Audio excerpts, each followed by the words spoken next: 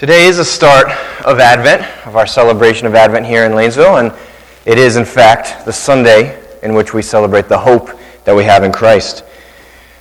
Remember, last month we just concluded a sermon series that Pete and I had gone through called The Heart of Darkness, where we were looking at times of seeming lack of hope, of a seeming lack of peace and love and joy in the lives of Abraham, Gideon, David, and Samuel. Well, this month we will be contrasting that seeming darkness that we see in this world with the brilliance of the light of the world who has come into this world on that first Advent.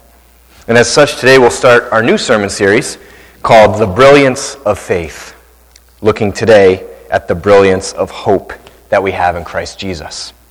To do this, I want to look at the book of Hebrews, chapter 6, verses 13 through 20.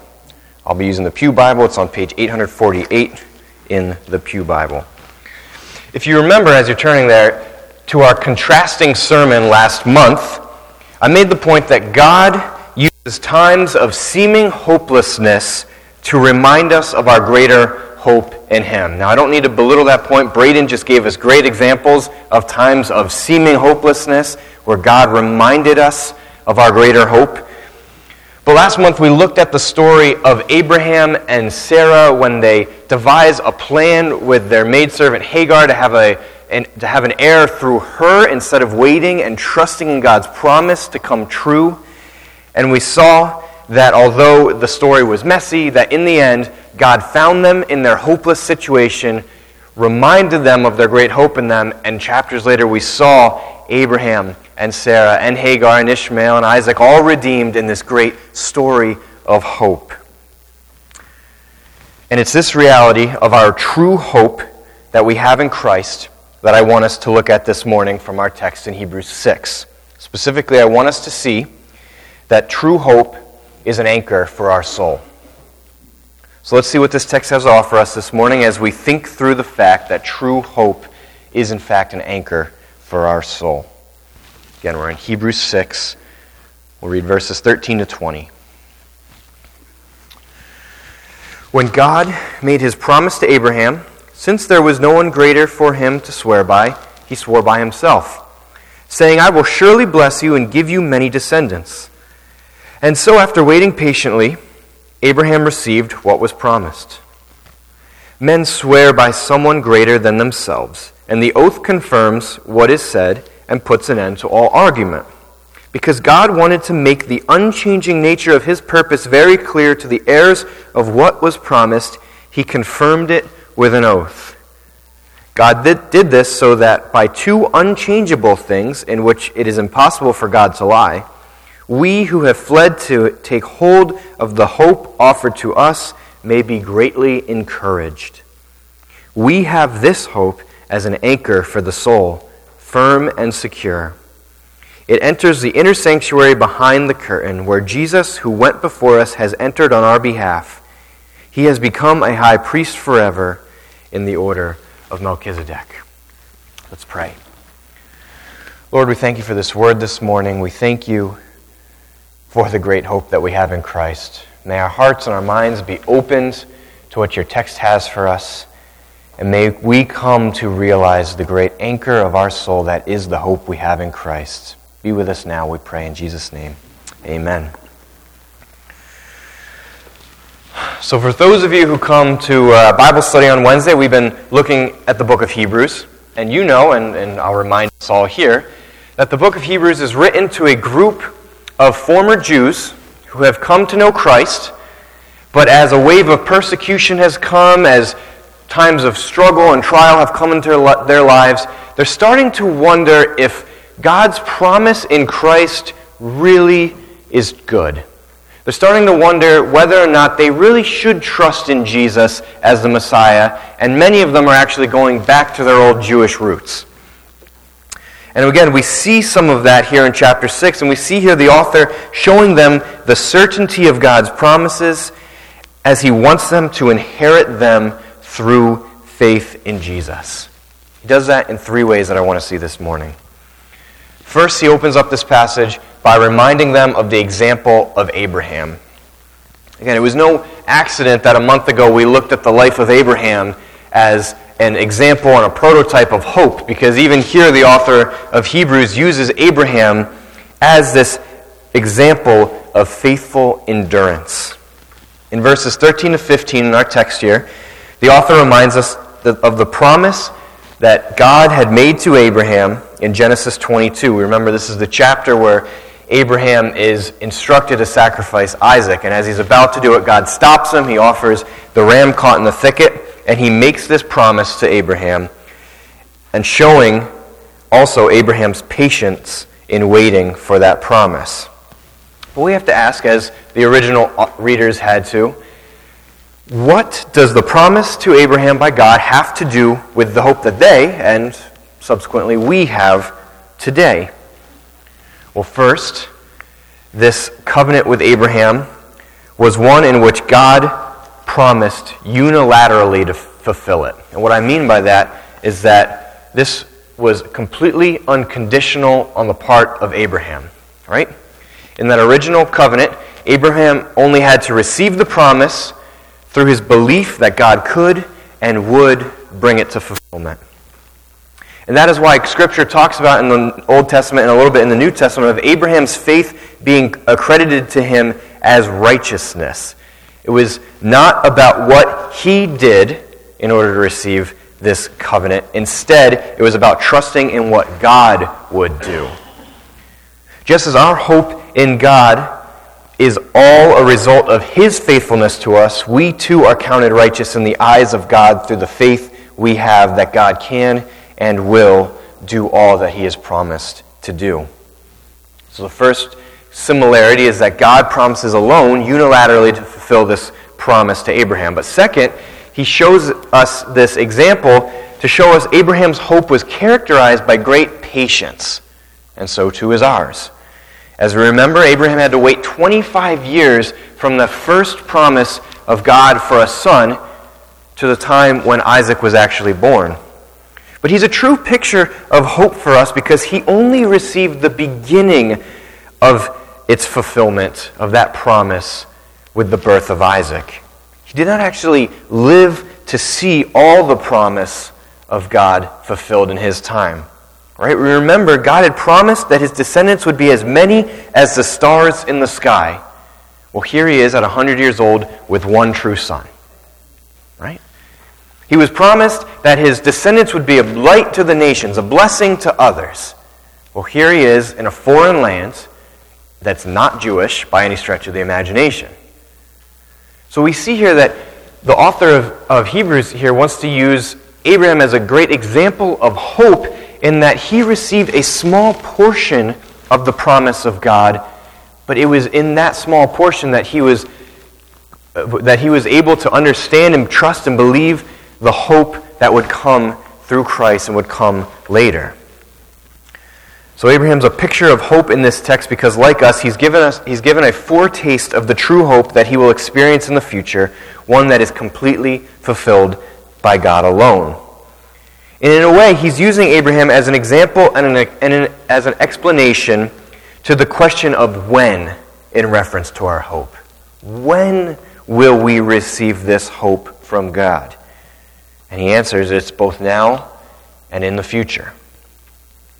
We too are a people of hope after the example of Abraham, since we have been given salvation through Christ, which is a foretaste of what we will experience when he comes again to redeem the world. Even Steve said that in his call to worship this morning. You know, this is a foretaste of what we are really, truly looking forward to as the people of God. You see, when we believe in Christ, we are given God's Holy Spirit, which Paul calls the down payment or the seal of our salvation. We know just as when we put a down payment on a house or a down payment on a car, it's a promise. It's the initial payment of something that's promising that we will one day pay the rest off, that we will one day bring it to completion. Well, the Holy Spirit is for the people of God that down payment, that seal, that promise to us of God saying, look, here is hope for you here and now, but it's not done yet. The Holy Spirit is the down payment that shows us that the hope that we experience now is just a foretaste of the greater hope that we will experience in heaven. And you see, it's through the Holy Spirit that the church is actually supposed to be a people of hope now and in the future. We're supposed to kind of be a glimpse into what heaven is supposed to look like, right? Through the Holy Spirit, we live as the people of God here in this place with this great hope. And it's supposed to be a glimpse of what people are to expect when they come to trust God, when they no longer live for themselves, right? We read out of Philippians 2 in our call to worship, just like Christ did not live for himself, but considered himself nothing. He counted himself on his God nature as nothing compared to taking on humanity for us. So too do we now live as the people of God here, not caring about ourselves alone, but caring about others, and living in such a way that the kingdom of God is being seen in our lives. So as the people of God, we are called to fight injustice. We are supposed to be taking care of the sick and the hurting. We are supposed to be caring for those who are mourning. And as such, it's the Spirit that is giving us a glimpse into what our lives in heaven is to be like. We don't do it perfectly. We never will. But we sit here as the people of God, living on this side of heaven as we anticipate the fulfillment of that when Christ comes again. So if you're questioning whether or not the hope that is promised by God will come to be, look around and remember that the way that we live as the people of God is supposed to be the evidence that the Spirit is in fact the down payment of the future hope that we will experience. So Abraham in this text is a great example of faithful endurance and hope for us as disciples of Jesus, since he too experienced only a glimpse of the full reality of God's promises that were yet to be fulfilled in the end. But the author takes it one step further in our text this morning, right? He says the example of Abraham, their father in faith, was only relevant insofar as the promises of God could be trusted. So, the second thing he shows them here in verses 16 and 17 is that he shows them the surety of God. He shows them the surety of God. He shows them in these verses the relevance of the oath sworn to Abraham to them lies in the proof that God is absolutely trustworthy in the act of promising. Sure, Abraham was a man of great hope and a man of great faithfulness, but was that hope that he trusted in reliable for them to also trust in? And here the author answers unashamedly, yes. He writes, "For people swear by something greater than themselves, and in all their disputes an oath is final for confirmation. So when God desired to show more convincingly to the heirs of the promise the unchangeable character of his purpose, he guaranteed it with an oath." You see, at that time, in Jewish custom, if you were to swear by an oath, the most supreme oath you could swear was, "As surely as Yahweh lives, I will do X, Y, or Z." Likewise, we hear today, people will say, "As God is my witness, I will do this thing for you." Or if you've ever seen people in court or been in court yourself, you put your hand on the Bible and you swear to tell the truth, the whole truth, and nothing but the truth. So help me God. Here the author of Hebrews is showing us that when we make an oath to be true to our word, we typically do so by making an oath to someone greater than ourselves, God, Yahweh, etc. But here he actually shows, by doing that, we symbolically are saying, if I am not faithful to my word, may God, Yahweh, do to me whatever is just, right? I promise to tell the truth, the whole truth, but nothing but the truth, so help me God. And if I don't, so help me God. But the author here says God, in making an oath, has no one greater than himself to swear by. He doesn't need to do so, since he himself is God. But he does so still make this oath almost as a way to make double good his promises to us, and in order to accommodate to us our desired confirmation of an oath.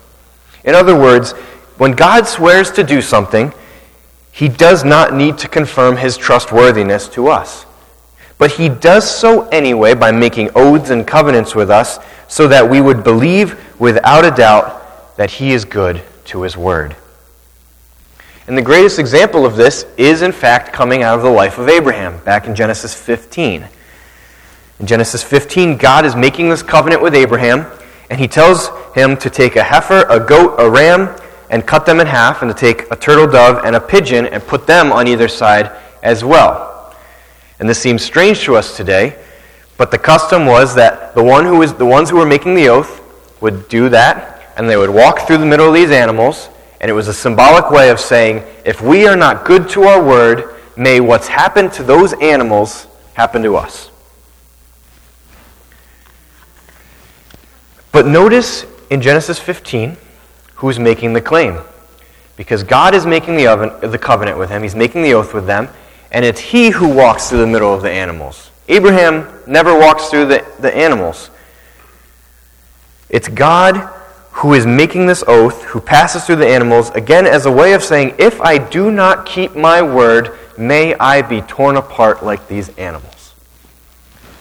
And again, this is the unilateral covenant between Abraham and God. God will do everything. Abraham just has to trust and believe. And yet God takes all responsibility for failure, even failure on the part of Abraham and his descendants. You could say that after explaining the when of our hope in 15 and 16, he now moves to the how in reference of our hope. How do we receive this hope? We, like Abraham, get to be inheritors of these great promises and the eternal hope of God that is set before us as we trust in God and believe in the work of his Son to do all that he has promised to do. Our God has sent our Savior, Jesus, whose new covenant is a result of his blood and is for no other reason than his steadfast covenantal love for us. Blood indeed has been shed as a result of failure in the original covenant, but it's not our own, as it should have been. No, instead our failure led to his being torn on our behalf. But although we indeed have failed on our end of the covenant, God's promises are always true, and now we receive a salvation and a great hope that we do not deserve because of God's work through Christ alone. So the author shows that they are to be people of hope through the example of patient endurance from Abraham, and as a result of the certainty of God's promises, which he has double confirmed to us over and over again.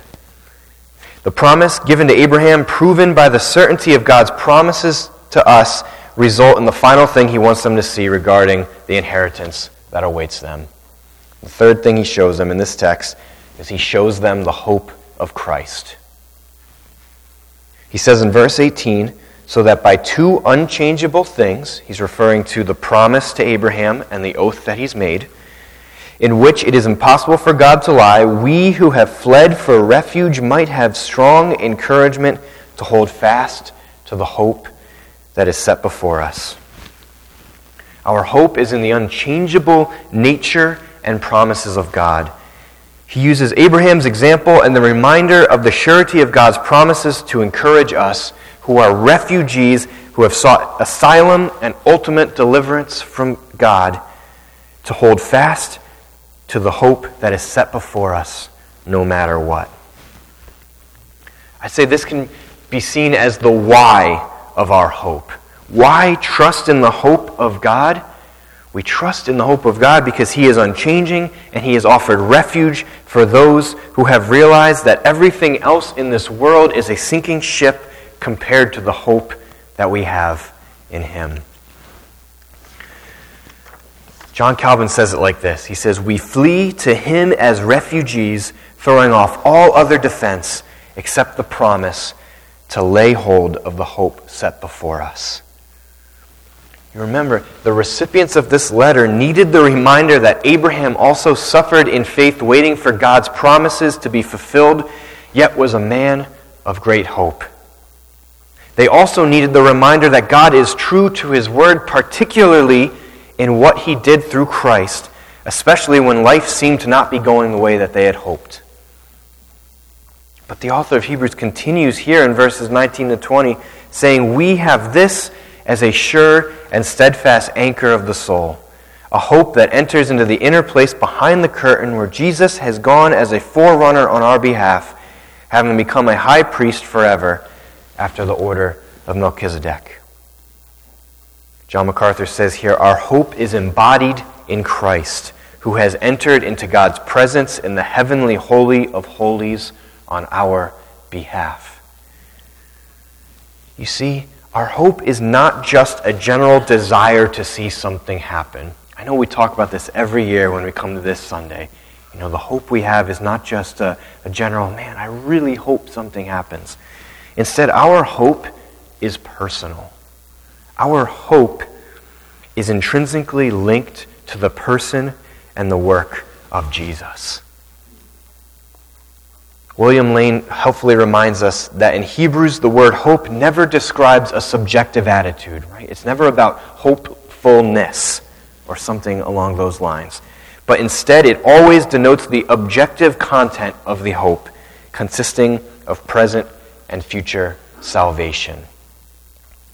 Our hope lies objectively in the person of Jesus, who has become our high priest, who has opened to us the presence of God.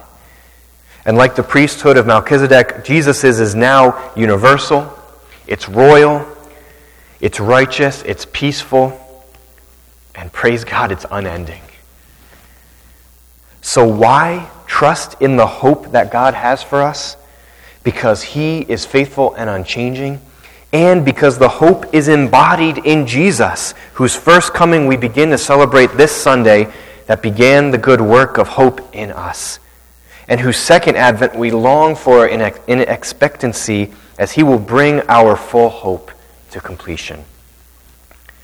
But all this begs the question that you are probably sitting here desperately waiting for. What is the hope that is set before us? Let me explain it in two parts.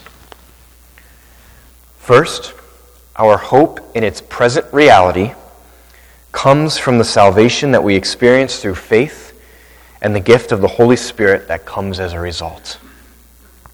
Right now, as we sit here this morning, our hope is that our sins are completely forgiven, that we have been adopted as sons and daughters united with our brother Jesus, and that we are now the temple of the Holy Spirit, whose presence allows us to begin to live lives in the kingdom of God. Again, I've talked a lot about this at our Wednesday morning Bible study. But when we come to know and trust Christ, we are given the Holy Spirit, and at that moment, our eternal lives begin. I think we often misunderstand that once we come to know Jesus, we have Him, we have salvation, and now we just have to sit and wait until we die and go to heaven, until we can experience eternal life. But Scripture talks about the Holy Spirit, again, as that foretaste, as that down payment. It's like when we believe and trust in God, at that moment in our lives, our life with Jesus for eternity begins. And if we are to die before Christ returns, that death is merely a blip in our eternal lives. That death is merely something that we have to go through in order to receive our glorified bodies, in order to be brought into the new heavens and the new earth. But our true hope is that Christ will come again before that, and that the lives we live now in an instant will change, and the next step we take will be continuing on in our eternal life. The hope that we have now is the beginning of the hope that we have in the future. The lives that you're living now is the beginning of your eternal life in Christ. Again, we fight for these things in this world. We feed the hungry. We help the homeless. We, take care of those who are sick and hurting. Because this is what we are to experience in heaven. And we now are living a foretaste of what we will experience in heaven. So our hope in its present reality is the salvation that we experience, our adoption in the family of God, and the lives that we live as a result of our being a temple of the Holy Spirit. And it's this reality that leads to the second part of our hope. the hope that we still wait for in its future fulfillment. It is our future hope that Christ, upon his return to rule and to reign as the rightful King and Lord of this world, will come and wipe away every tear. He will defeat sin and death completely, and he will redeem this world to its original intention, free of pain, free of suffering, free of mourning, and free of sorrow. The foretaste of that future reality of hope is what we live now. But only God will bring it to its completion through the restoration of this world, when the new heavens and the new earth become one and we live with God forever. The hope of Christ, or better yet, the hope that is Christ, is a real, personal, objective thing that we experience now in part as we wait for its future fulfillment at Christ's second coming. And as we conclude our text, let me remind you of the greatest reality of this hope as he describes it here in verse 19. He says, true hope, as we said before, is an anchor for our soul.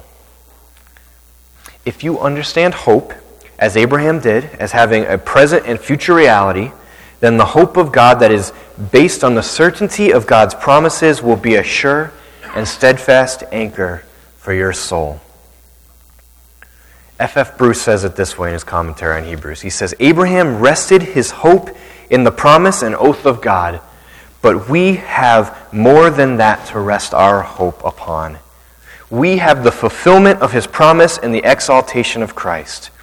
He is the forerunner of our future glorification.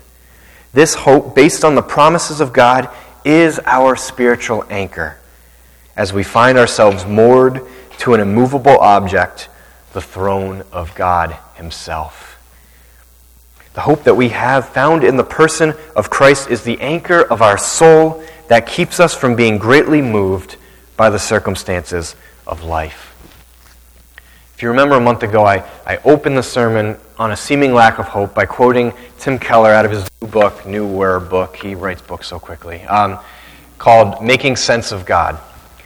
And he has a chapter there on hope, and in the beginning, I quoted him, he says, we are irreducibly hope-based creatures. That even when life seems hopeless, we are always searching for hope.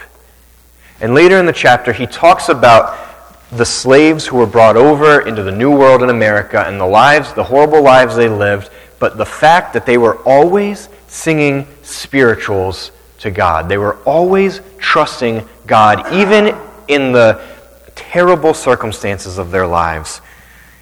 And he says this about them. He says, why could nothing destroy their hope? It was because it was otherworldly. It was not based on any circumstances within the walls of this world. It lays in the future of God. And it's this otherworldliness of our hope in God that makes it so hard to believe at times, yet so satisfying when we do. I mean, it's the reason that J.R.R. Tolkien loved to write fairy tales. He actually says about his writing fairy tales, he says, the tales bring us joy because deep down we sense that they describe the world as it ought to be and what we were made for.